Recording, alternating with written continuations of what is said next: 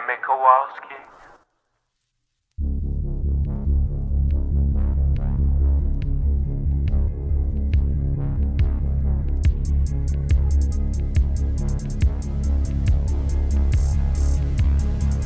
The sun is down, the streetlights are on, and you're listening to Largely the Truth with Brennan Storr.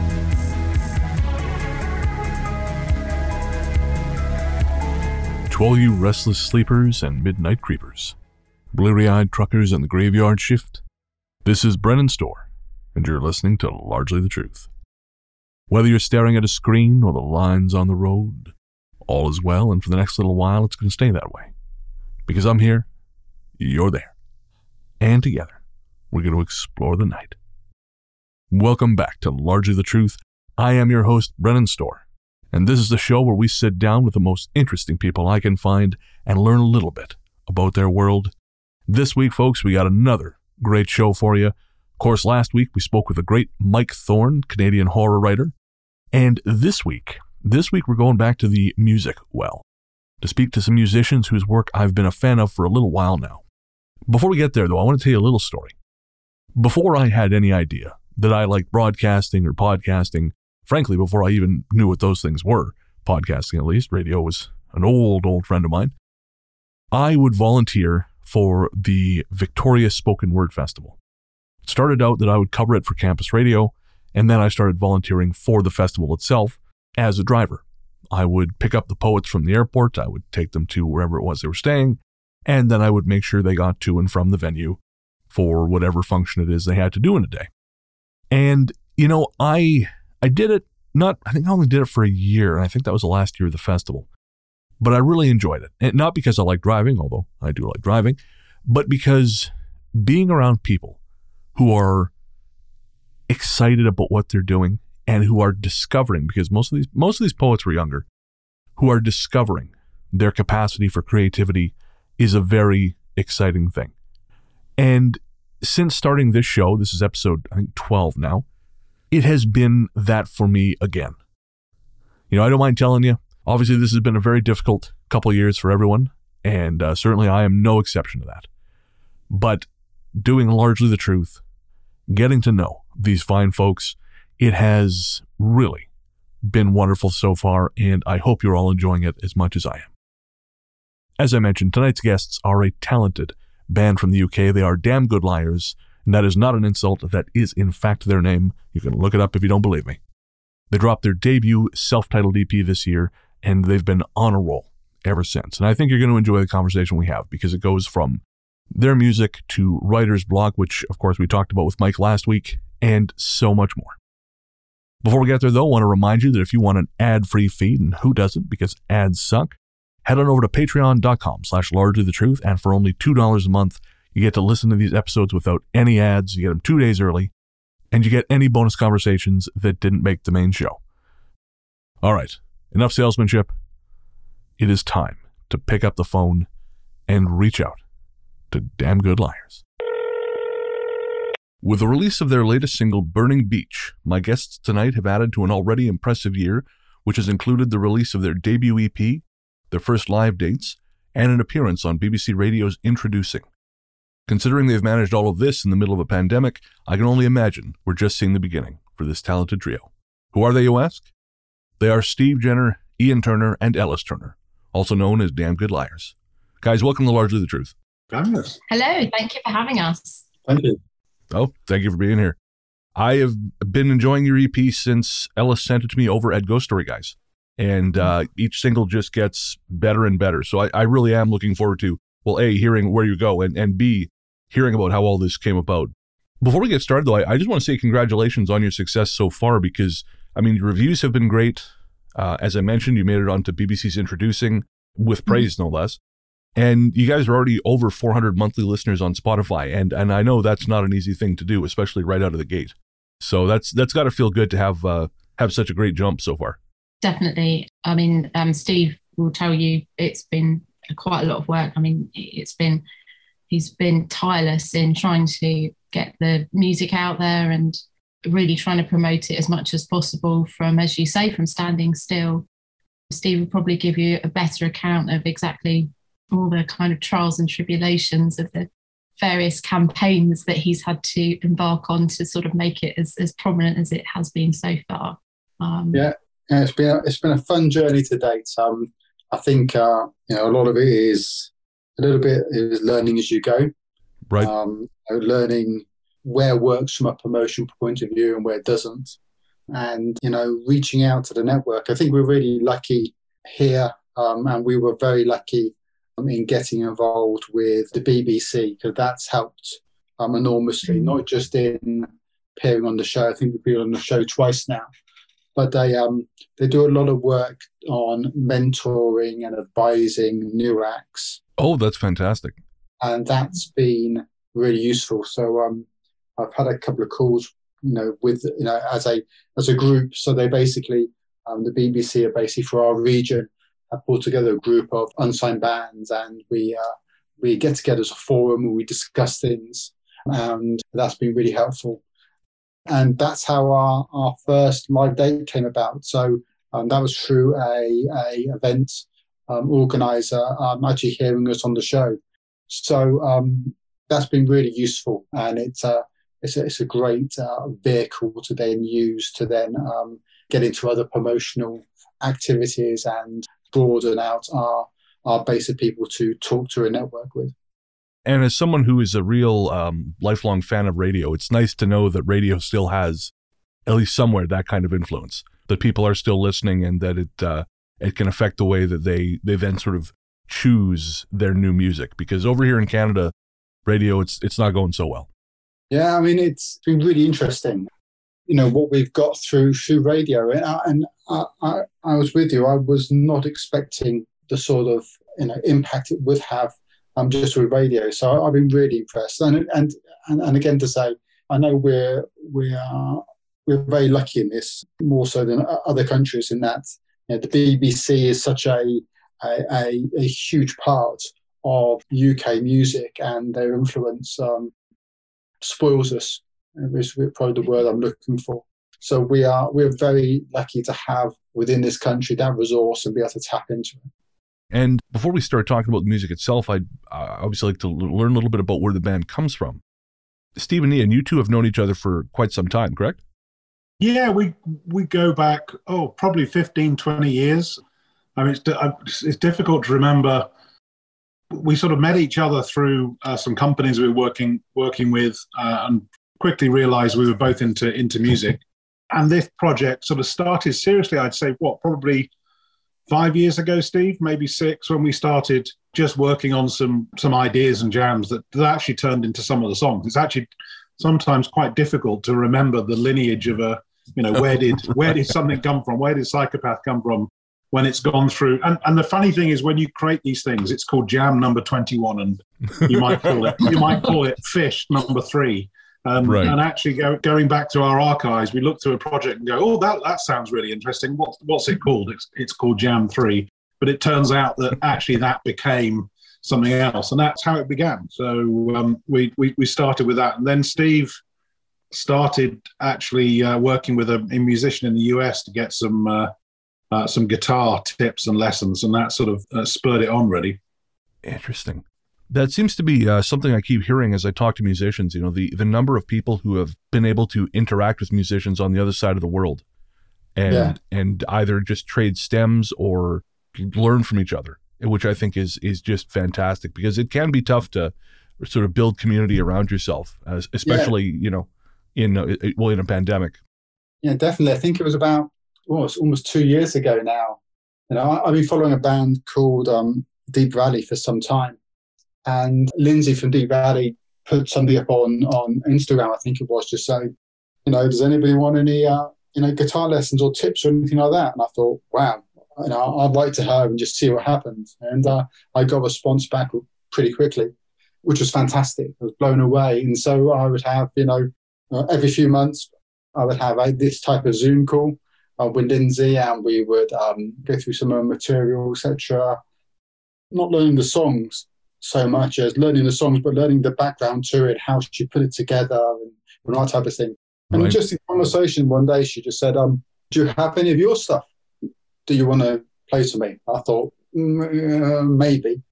maybe. So I think, Ian and I dug through, as he said, the archives, and we pulled together a few demos, which I then shared with Lindsay. And we quite formally went through it, and she went through each of the tracks and gave us a lot of feedback. That's good, that doesn't work, try this, try that. And, her enthusiasm was such that we thought, right, well, actually, we need to take the next step here. And she said, well, so what are you going to do about vocalist? I thought, I'm not sure. Because you don't want to hear either of us sing, by the way. I just want to qualify that one very quickly. That's not true. They're just being modest. Yeah. Ian can sing quite well, actually. Yes, he can.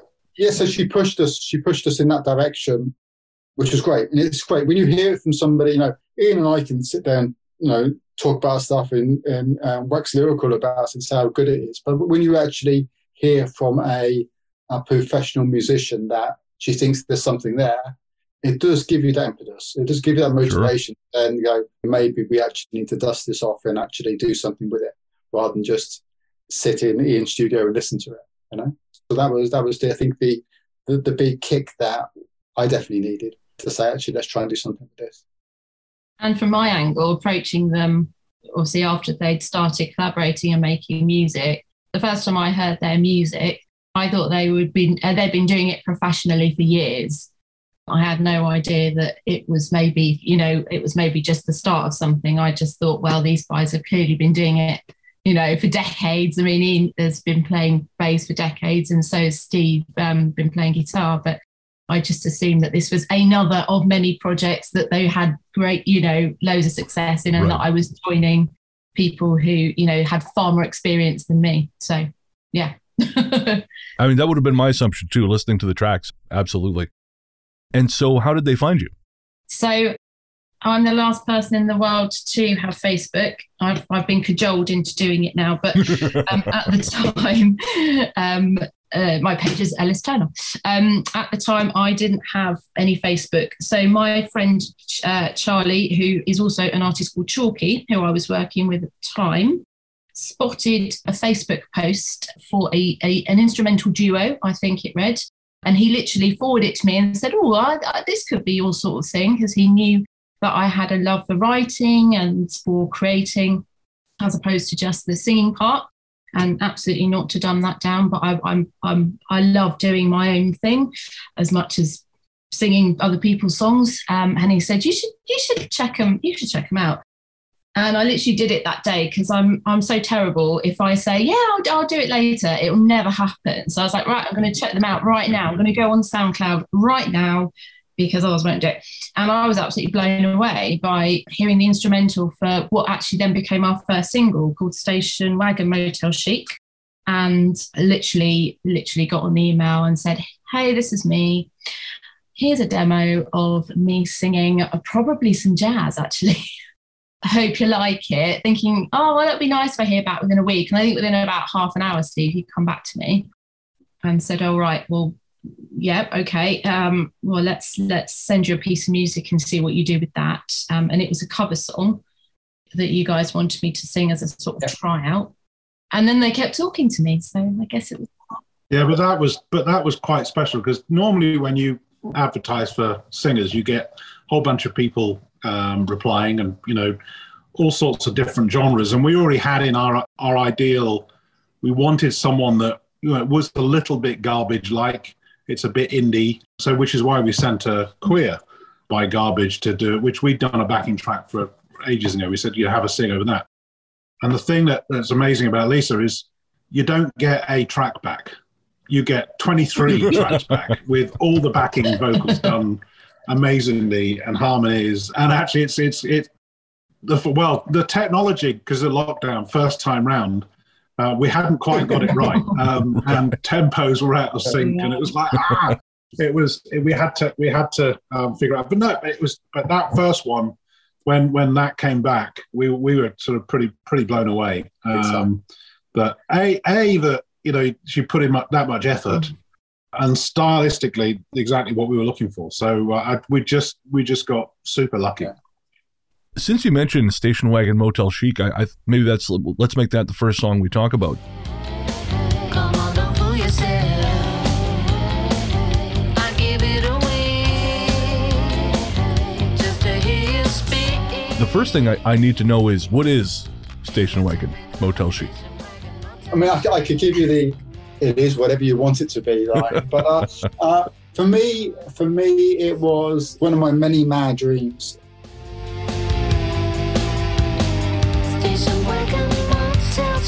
The premise is, a guy's down on his luck.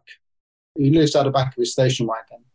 But to him, he still has a sense of well-being about himself. He has a sense of confidence. And so, as soon as he steps out of where he's sheltering, he is that cool dude that he in his mind he wants to be. And that was the premise of that one line that I came up with. And then, then Ellis and I just took that idea from there. But that's really what Station Wagon Motel Chic is about. Does he wear bright blue cowboy boots, Steve? He depends on what day of the week it is. Right, okay. So it's not autobiographical then? No. I've never lived in a station Steve wagon. has an amazing collection of very colourful boots. He does. To go with his guitars. Yes. That is fantastic. Thank you very much. As someone who collects very loud shirts, I appreciate that. I like colors. Love it. There's some great Instagram references to that on our page. I will check this out.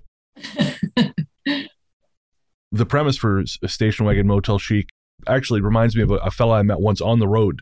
So I think I may have met the spiritual embodiment of your song.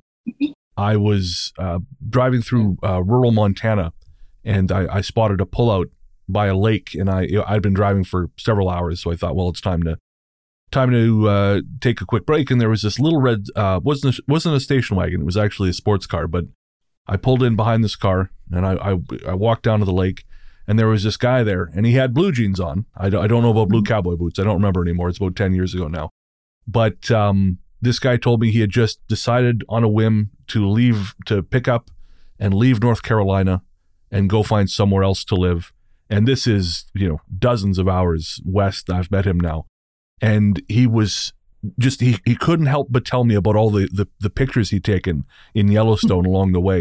And he was so clearly desperate for human connection that he would talk to pretty much anyone. Because again, I'm a stranger by the lake. I could very well be a murderer, or he could. But there was still that sense of cool about this guy who I'm just going to pick up and go, and sure, I'm living out of my little red sports car right now, but I'm still that guy. So somewhere out there is you either will this into being yourself, or somehow picked up on it. But he's out there. I definitely think so. I mean, and for me, if I think hard about why did I come up with that, and it actually comes back to Canada. In my youth, I spent some time in Canada. I went to university, Brock University in St. Catharines. Oh, okay. South of Ontario, and I went back to try and do some work in the US about a year later, and it didn't work out very well. So down on my luck, I had a very cheap car. I had one suitcase and I had a guitar, and I thought, I'm stuck here. What do I do? And I thought, well, I know, I'll go to Canada. So I just drove north, and I avoided the toll roads and drove north to Canada, and got there as the money ran out.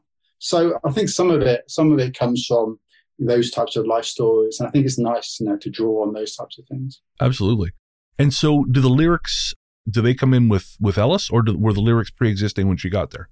I think it depends. Each track comes around in a different way. I mean, the way we write is different on tracks, the way the lyrics come together. On Station Wagon, I think I had some lyrics for the verses written, but nothing more than that. And it's really Ellis took it and melded it into shape lyrically so that we actually had a song out of it. But as I said, each song comes around in different ways. There is no set method we use, which is quite nice. I'm kind of glad, Steve, actually, that you told me what your initial mood was for the song, because I don't think I've actually ever asked you that or found that out. I just looked at the lyrics. I had this sort of half-written song, as you say, Steve, with some lyrics for the verses and no chorus, and thought, Jesus, this has got to be good, because this is my first song for them. I've got to throw everything I've got at them, because otherwise they won't have me again. So I very much just went with it, and just went with my gut and hoped that it was in the ballpark of what Ian and Steve were hoping for when they got it back. Yeah. So after Station Wagon Motel Chic, which track came next? We basically did the 4 from the EP, and they were, they all came together. It was quite good because we had the 4, and so once we found Ellis, we almost the 4 were almost being worked on at the same time and in conjunction. So we'd get, as Ian said, we were using the technology to, get a piece of vocals from Ellis, incorporate it, do changes, etc. And it was really a melding pot of all 4, were sort of being worked on at the same time, which was a great time, working on them and coming back, trying different bits. We took them once we worked in some of the vocals. I took them back to Lindsay from Deep Valley, played it to her again, got some more notes, and then Ian and I then did further work, and in one case did some more instrumentation on one of the songs. So yeah, it was a really creative time working through those. But they all came out pretty much in parallel, really. Well, it was interesting because I think that definitely Tobacco Lips was most developed in terms of it had lyrics that Steve had written. And then Unworthy was one we were working on that we just didn't have any words for. And I think, I can't even remember what the original, it had a different name as well.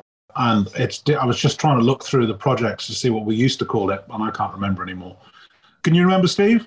I'd have to look it up, mate. Yeah. I'd have to go through the archives now. It had another name. And then this was the first one we passed to Ellis and said, see what you can come up with. And they're all Ellis's lyrics, which I love. I think it's fantastic. Really, really, really great lyric.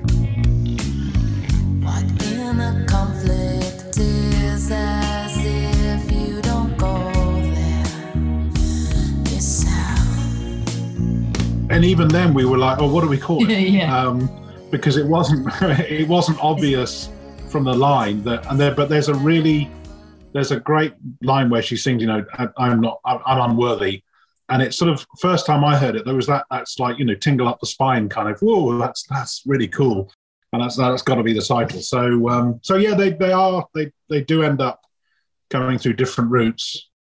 And then I think the next one was then not a psychopath. Yeah. So that gave us the EP to release.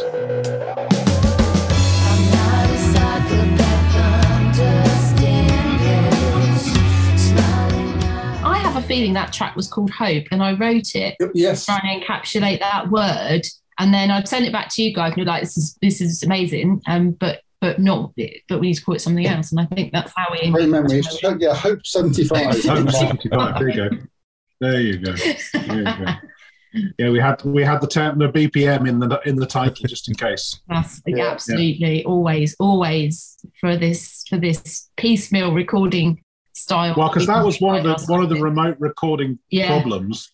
We found that if we didn't tell Ellis what the BPM was, she'd bring it in, put her vocals in, and send something back that was at probably the default 120 BPM. Right. And then you try and bring that into your song and everything goes everywhere. It was like, no, we can't do that again. Especially when you've got 24 tracks of vocal to go through as well. But yeah, no, and when it's one vocal track, it's easy. But when there's a whole stack of them all over the place with weird vocals going, all that kind of stuff. So there's definitely a lot of weird noises that I like. Yeah, weird noises. I think that started off as a slight insecurity at doing one single track for my vocal and thinking, I've had this insecurity all my singing life of, do I pitch correctly? And have I really nailed that? I know what I'll do. If I give it 3 layers, then no one will notice if one of those isn't pitched correctly. And that's how it started. And then it's kind of run away with me. Now it's an addiction. I don't know what to say. It's become a bit of a signature sound for us now, hasn't it? Work, so you're doing something right. Thank you. Out of curiosity, what software are you using to build the songs? So we use Logic. Steve and I are on Logic. I'm literally on Baby GarageBand. Baby Logic, which all works fine. I mean, and you do go through all sorts of ways of what's the best way to share this stuff, and do we put things in a Dropbox, or we put things in a shared folder, and that's been one of the challenges of lockdown. That we've all had, all music projects I've done have this challenge. We've actually ended up just going back to using WeTransfer and sending the things around that way. Right. Because everything goes, I don't know if the problem with Dropbox is someone puts it in a folder, depending on how someone drags it out onto their desktop, which deletes it from the original folder. So that all and then you get version sync hell. Yes. So yeah, it's a challenge. I mean, it's not, especially with big projects, when these project files end up. I've just sent Steve. I was just doing bass on a track for him with one of our next tracks, and that's a couple of gigabytes worth of stuff. And Right. And in rural England, we don't have good broadband, do we, Steve? No, It takes forever to upload. which is frustrating, but also makes you a little bit more diligent, because you think, right, I'm going to package this, I'm going to send this to Ian, but it's going to take literally hours and hours to upload. So let me try and make sure I've got this right before I send it. But lockdown has been hard from that point of view. I think we've been very fortunate that Ian and I both have setups in our home where we can work with the stuff remotely, and we can record remotely, etc., which has been advantageous. We would have really it wouldn't have happened otherwise.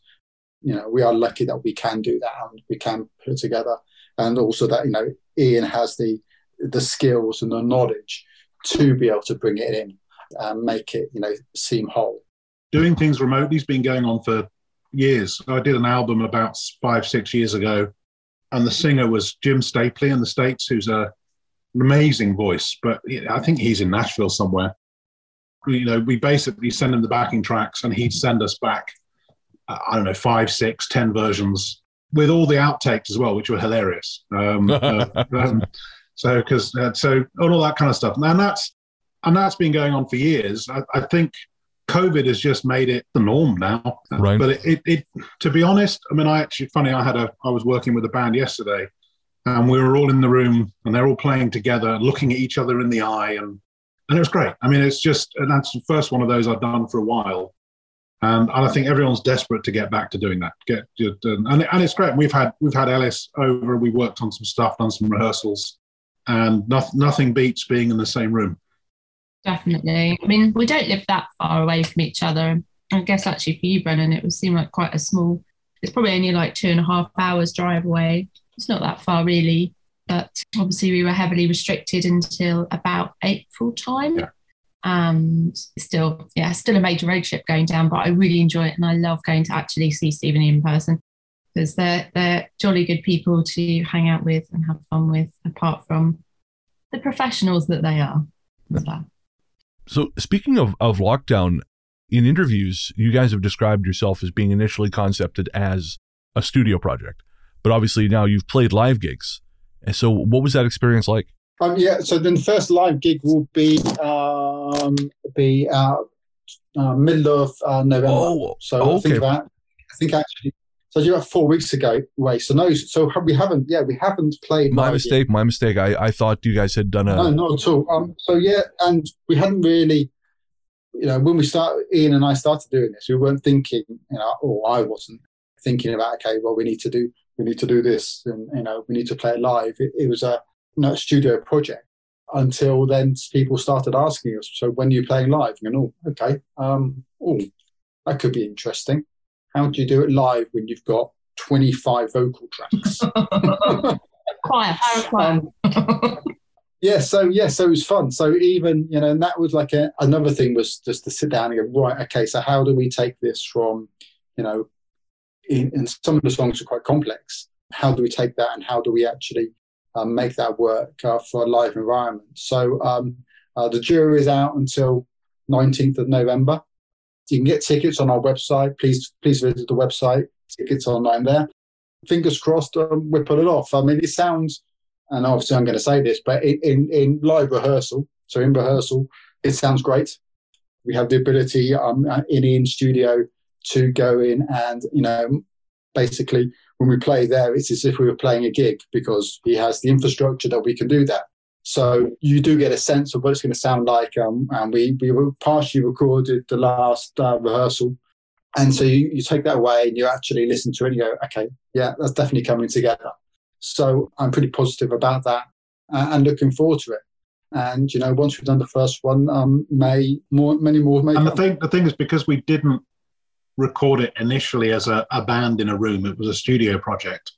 Lots of the tracks have multiple drum kits playing at the same time, so you'd have to have two drummers.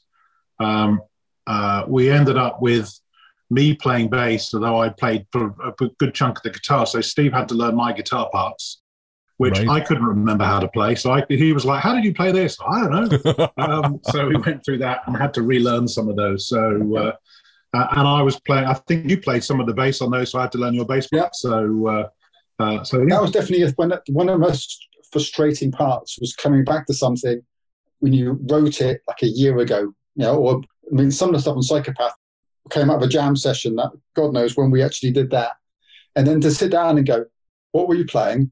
I ain't got a clue. I haven't got a clue. So, and the funny thing, without getting technically too muso on you, a few of the songs are written with very strange tunings on the guitar. So normal, there's like standard tuning, right? And we were trying to play these things and going, "What we have not? How did we do this?" Yeah. And then when the penny dropped that it was a different tuning, it all fell together. But it wasn't that obvious sometimes. So So yeah, I mean, and again, sometimes we do that to just be creative and come up with something different. And you pick up the guitar and it makes a completely different sound. And what you come up with is not going to be what your hands normally go and do. So that gives us some new creative ideas. So. And very much, I think one of the singles coming out soon, Call to All, a whole bunch of them have different tunings on, just to switch it up a bit and not just be too normal. Yeah, so to play live without taking a dozen guitars along has been a challenge to try. As Ian said, what we've had to do is basically rework them and learn how to play them in different tunings. And I think Ellis came up with the expression, so we have live versions of the songs. Is the easiest way to put it. Which sound great. They do sound good. And they sound great. They sound great. I think it's always a danger, though, if you try to religiously recreate the song as it was recorded. I think it also lacks a bit of authenticity if you try to do that. We're trying to create a live set. So it's not a duplicate of what we've recorded. It is something new and something different. I have to wonder if that's sort of a difference between, because I imagine the pandemic has birthed a lot of bedroom projects. A lot of artists who are kind of doing the stem swapping thing. But I have to think that ability to adapt is what's going to mean the difference for the groups that can graduate to the stage. They're not trying to slavishly recreate what they did. They're evolving. Yeah, I mean, it's been a gift for a lot of people to have the time to write. I remember very early on, I went through a period and I was trying to write something new, 3-4 songs a week. And a lot of it you're going to throw in the bin, but it's a discipline and it is exercising that muscle of writing. The problem was, for a period, especially for the first lockdown, I think there was such I remember going for a walk from here, and it was like a scene from 28 Weeks Later. I mean, there was no one on the street. And I think the level of stress, and I hadn't realized, there's sort of level of fear and stress of how the hell is this going to end? What's going to happen? How long is it going to last? You then come back and go, I'm going to write some stuff, and nothing happens. I think all writers have this, writer's block. You sit here with all this equipment and guitars and ready to go, and nothing happens. So it's really frustrating. And then other times, I've never quite figured out why. Other times you sit down and stuff just comes together. So we've had the time, and I'm sure Ellis has had something similar. We had the time to do it, but sometimes you end up with writer's block, which is very frustrating. I definitely experienced. I was writing prolifically in the summer of 2020. It was literally, I work as what's been deemed a key worker. I don't know if that term still applies, but I work part-time in a shop which stayed open. And when I wasn't there, I was literally just coming home and just getting stuff down. And I did write about a few experiences of I guess, living through that time, and particularly working through that time as someone dealing with the public in their agreed state. Yikes. Yes. So I found it really cathartic. And I was working with Chalky at the time before I met these guys, and we were just churning stuff out. We got an album out as a result of that. So, yeah. Yeah, it's amazing the transformative effect that had. I've heard this so many times from so many people. And they suddenly experience creative spurts, inspiration, epiphanies, just because I guess we all know that what was normal is no longer, it's never going to be normal. Like you and Paul have said, things have changed, and they won't ever revert to what they were before. So people are trying to capture that and trying to experience that through their art. And that definitely happened to me. Next, I thought we'd talk about Burning Beach, the latest single.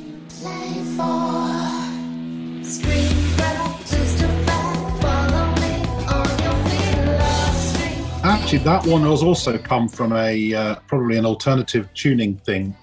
I was playing around with a riff. This is probably a long time ago, probably 5 or 6 years ago. The main riff for this one came about. And it was sort of using a tuning that a band called Black Rebel Motorcycle Club use. Okay. And it does have a bit of that feel. And again, being a studio thing, we probably put too many guitars on it. There was quite a few layers of guitars on that one. And I also like having some sort of synthesizers on there, but they're the more strange background noises rather than, your Emerson, Lake and Palmer sort of twiddly lead bits. But we'd go for the weird on that one. And we sent that one to Ellis as one that Steve and I particularly liked, and said, and actually I think it was called Burning Beach for no particular reason. And we said to Ellis, have a go with this. We quite like this one. And quite surprised when she'd actually used the phrase back in the song as well. But it came back sounding great. And the thing I really, really love in that is the spoken bit in the middle. Because every time we get stuff back from Ellis, there's usually a bit in there where we go, wow, that's just, there's something that lifts it as well. So that sort of spoken bit in the middle is very cool. Thank you. That actually was inspired by the Blondie album Auto American, and I think it's the first track on the album. And I love Debbie Harry. I've always been fascinated by her creative path and the creative path of Blondie, because they've done some off the wall stuff, and that's one of my favorite albums. And I think I was just hell bent on using that those two words in the final lyrics. And I've been watching an episode of Black Mirror. Have you guys had Black Mirror? Oh, Do you yeah. know what that yeah, is? very, very popular over here.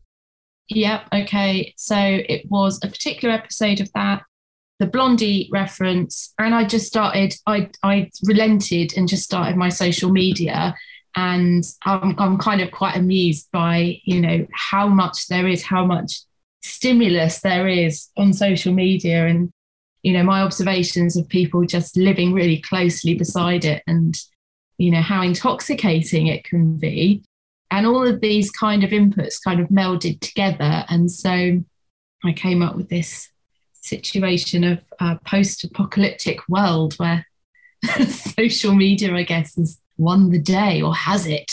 Da, da, da. It's one of my favourite songs. Aren't we there already? I was going to say that feels... What have we got left? We've had the pandemic. What have we got left? Floods. Oh, we've had those. Fires. We've had those. Shush. Let's not encourage this. Let's not will anything else into being. Yeah. Just playing with the slightly dark ideas that those things presented, I guess. Yeah. And it's a haunting track. I mean, I think of the album and the two singles, that's the one I've come back to the most. It's got to, I don't watch Black Mirror. I find it unsettling and nihilistic, and I just can't. I can watch people murder each other on screen all the time, but the situations in Black Mirror just... Yeah, they're quite close, aren't they? Yeah. Maybe that's what it is. Unsettling, that's probably the right word. Yeah. But that song manages to, I think, echo the best parts of that experience. The aesthetic and the darkness without necessarily sending me into a finger-chewing spiral of terror. Yes, hopefully I'm not going to send you off with nightmares now I've said all that. Well, that takes a lot of work. Watch a horror film to redress the balance. There you go. There you go. Yeah. Yeah. So you guys, you described Garbage as being an influence, and obviously the 90s are a very strong presence in your music. And I'm kind of curious as we wind down here. When I had Chad Williamson from Moonrunner 83 on the show, Chad's obviously, he's a Canadian synthwave guy, and we were discussing the notion that synthwave, that sort of 80s influenced sound, that is kind of peaked and is now ebbing in terms of its popularity. The best people in the genre are kind of finding other ways to explore the sound. And we were discussing the idea that 80s nostalgia is giving way to 90s nostalgia. And I wondered what you guys thought about that. Yeah, it's interesting. I mean, I think, we are a product of what we listen to, right? And what we almost sometimes aspire to be like. And the thing I like about this is it's a very strong rhythmic music, and almost in some respects get to almost the hypnotic. And that comes from some of the bass lines for me, with that sort of strong drums and bass. I mean, I used to listen to, and I used to go and see Killing Joke a lot in probably the 80s and 90s. So there's a bit of influence there. And again, Jazz Coleman would use these very aggressive, nasty synthesizer lines. They weren't melodic, but they were there as a bit. And and again, whether it was conscious, but looking back at it, it's probably that's pervaded into some of it. That from my part of the influence. And the nice thing is Steve and I, we used to go to quite a few gigs, and he's dragged me along to see things that I didn't know about that were great, but massively influenced him. Like things like The Kills, Queens of the Stone Age are definitely sort of Steve's list, and weren't particularly on my agenda at that point. But so I think it feels like we've ended up with we all love Garbage. I think we've also then I've got some heavier influence. I grew up with, the Cure and Joy Division and the sort of the punk movement. And Steve, I mean, he'll tell you his influences. So there's, it's a melting pot of the three of us, really. I mean, and it feels like it's just sort of fused it all together. Wait till you experience Bauhaus live next week, Ian. Yeah, and I've never seen Bauhaus, but I love the Ziggy Stardust. I think the best version of Ziggy Stardust was the Bauhaus version. So that's why I'm going. They better do that next week, Steve, or I'll be very upset. They just done the first couple of nights of the tour in Mexico. So I had a little look at the set list, and you won't be disappointed. I mean, I've seen over the years, because obviously they've been around since '79. So I've seen them a few times over the years, and definitely a big influence and a real love of mine. Both what they've recorded and live is watching Bauhaus. So that gig's been put off and put off and put off. So I'm really looking forward to that. So that should be an interesting one. And definitely, I mean, and again, they back to what Ian said, when you listen to them as a four-piece, and the sound that comes out, pretty impressive for '79 with the technology they had then. So yeah, but so some of their influence is creeping. I'm not going to tell you which songs, but there's definitely a couple I might have that are heavily influenced by Bauhaus. As we head out here, what comes next for Damn Good Liars? Well, we got the live date on November the 19th. Cool to All, our next track gets released the same day, which was fortunate timing. So that's good. And we continue to work on new material. So as Ian alluded to earlier, he just sent me something. So I'm going to be really excited to open that up and have a listen to those parts. So yeah, we continue to work and create new material. As a fan, I find that very, very exciting. So I'm looking forward to it. Thank you. Where can everyone find you guys online? So our website is damngoodliars.com or dgl.band. And on the website, you'll find links to all our social media, music, more information, videos and pictures as well. Very cool. Well, the band is Damn Good Liars. The EP is the same name, and their latest single is Burning Beach. You'll find a link to all their socials and their Bandcamp page in the show notes. And folks, make sure to check them out. You don't want to miss getting in on this early because these guys are going places. Guys, thank you so much for being here. Thanks, Brennan. Thank you so much, Brennan. It's a pleasure. All right, that's the ballgame. Don't forget, you can find more from Damn Good Liars at their website, damngoodliars.com, at their Facebook page, or rather their Bandcamp page, damngoodliars.bandcamp.com. They also have a Facebook page, which you can find at their website. And if you're in the UK and you're comfortable being around crowds, you brave soul you, make sure to check out their first live date, coming up on November 19th. Again, you'll find links to all their social media and website stuff in the show notes. And if you do go to the show, send us a picture, tag us on social media. I'd love to see it. I wish I could be there. Perhaps one day I will be. Fingers crossed. All right, one quick note before I go. And someone reached out and they said, why the hell do you have the opening to the show that you do? And there is a pretty easy explanation for that. But I forget that, not everyone who listens to the show knows me. Largely the Truth began as a radio show. It was on Stoke FM 92.5, and it was a music show. It was a weekly music show where I would play the latest and greatest in independent music. It didn't start that way, just started as a music show, but it evolved to the independent music thing, and I adored it. I really, really did.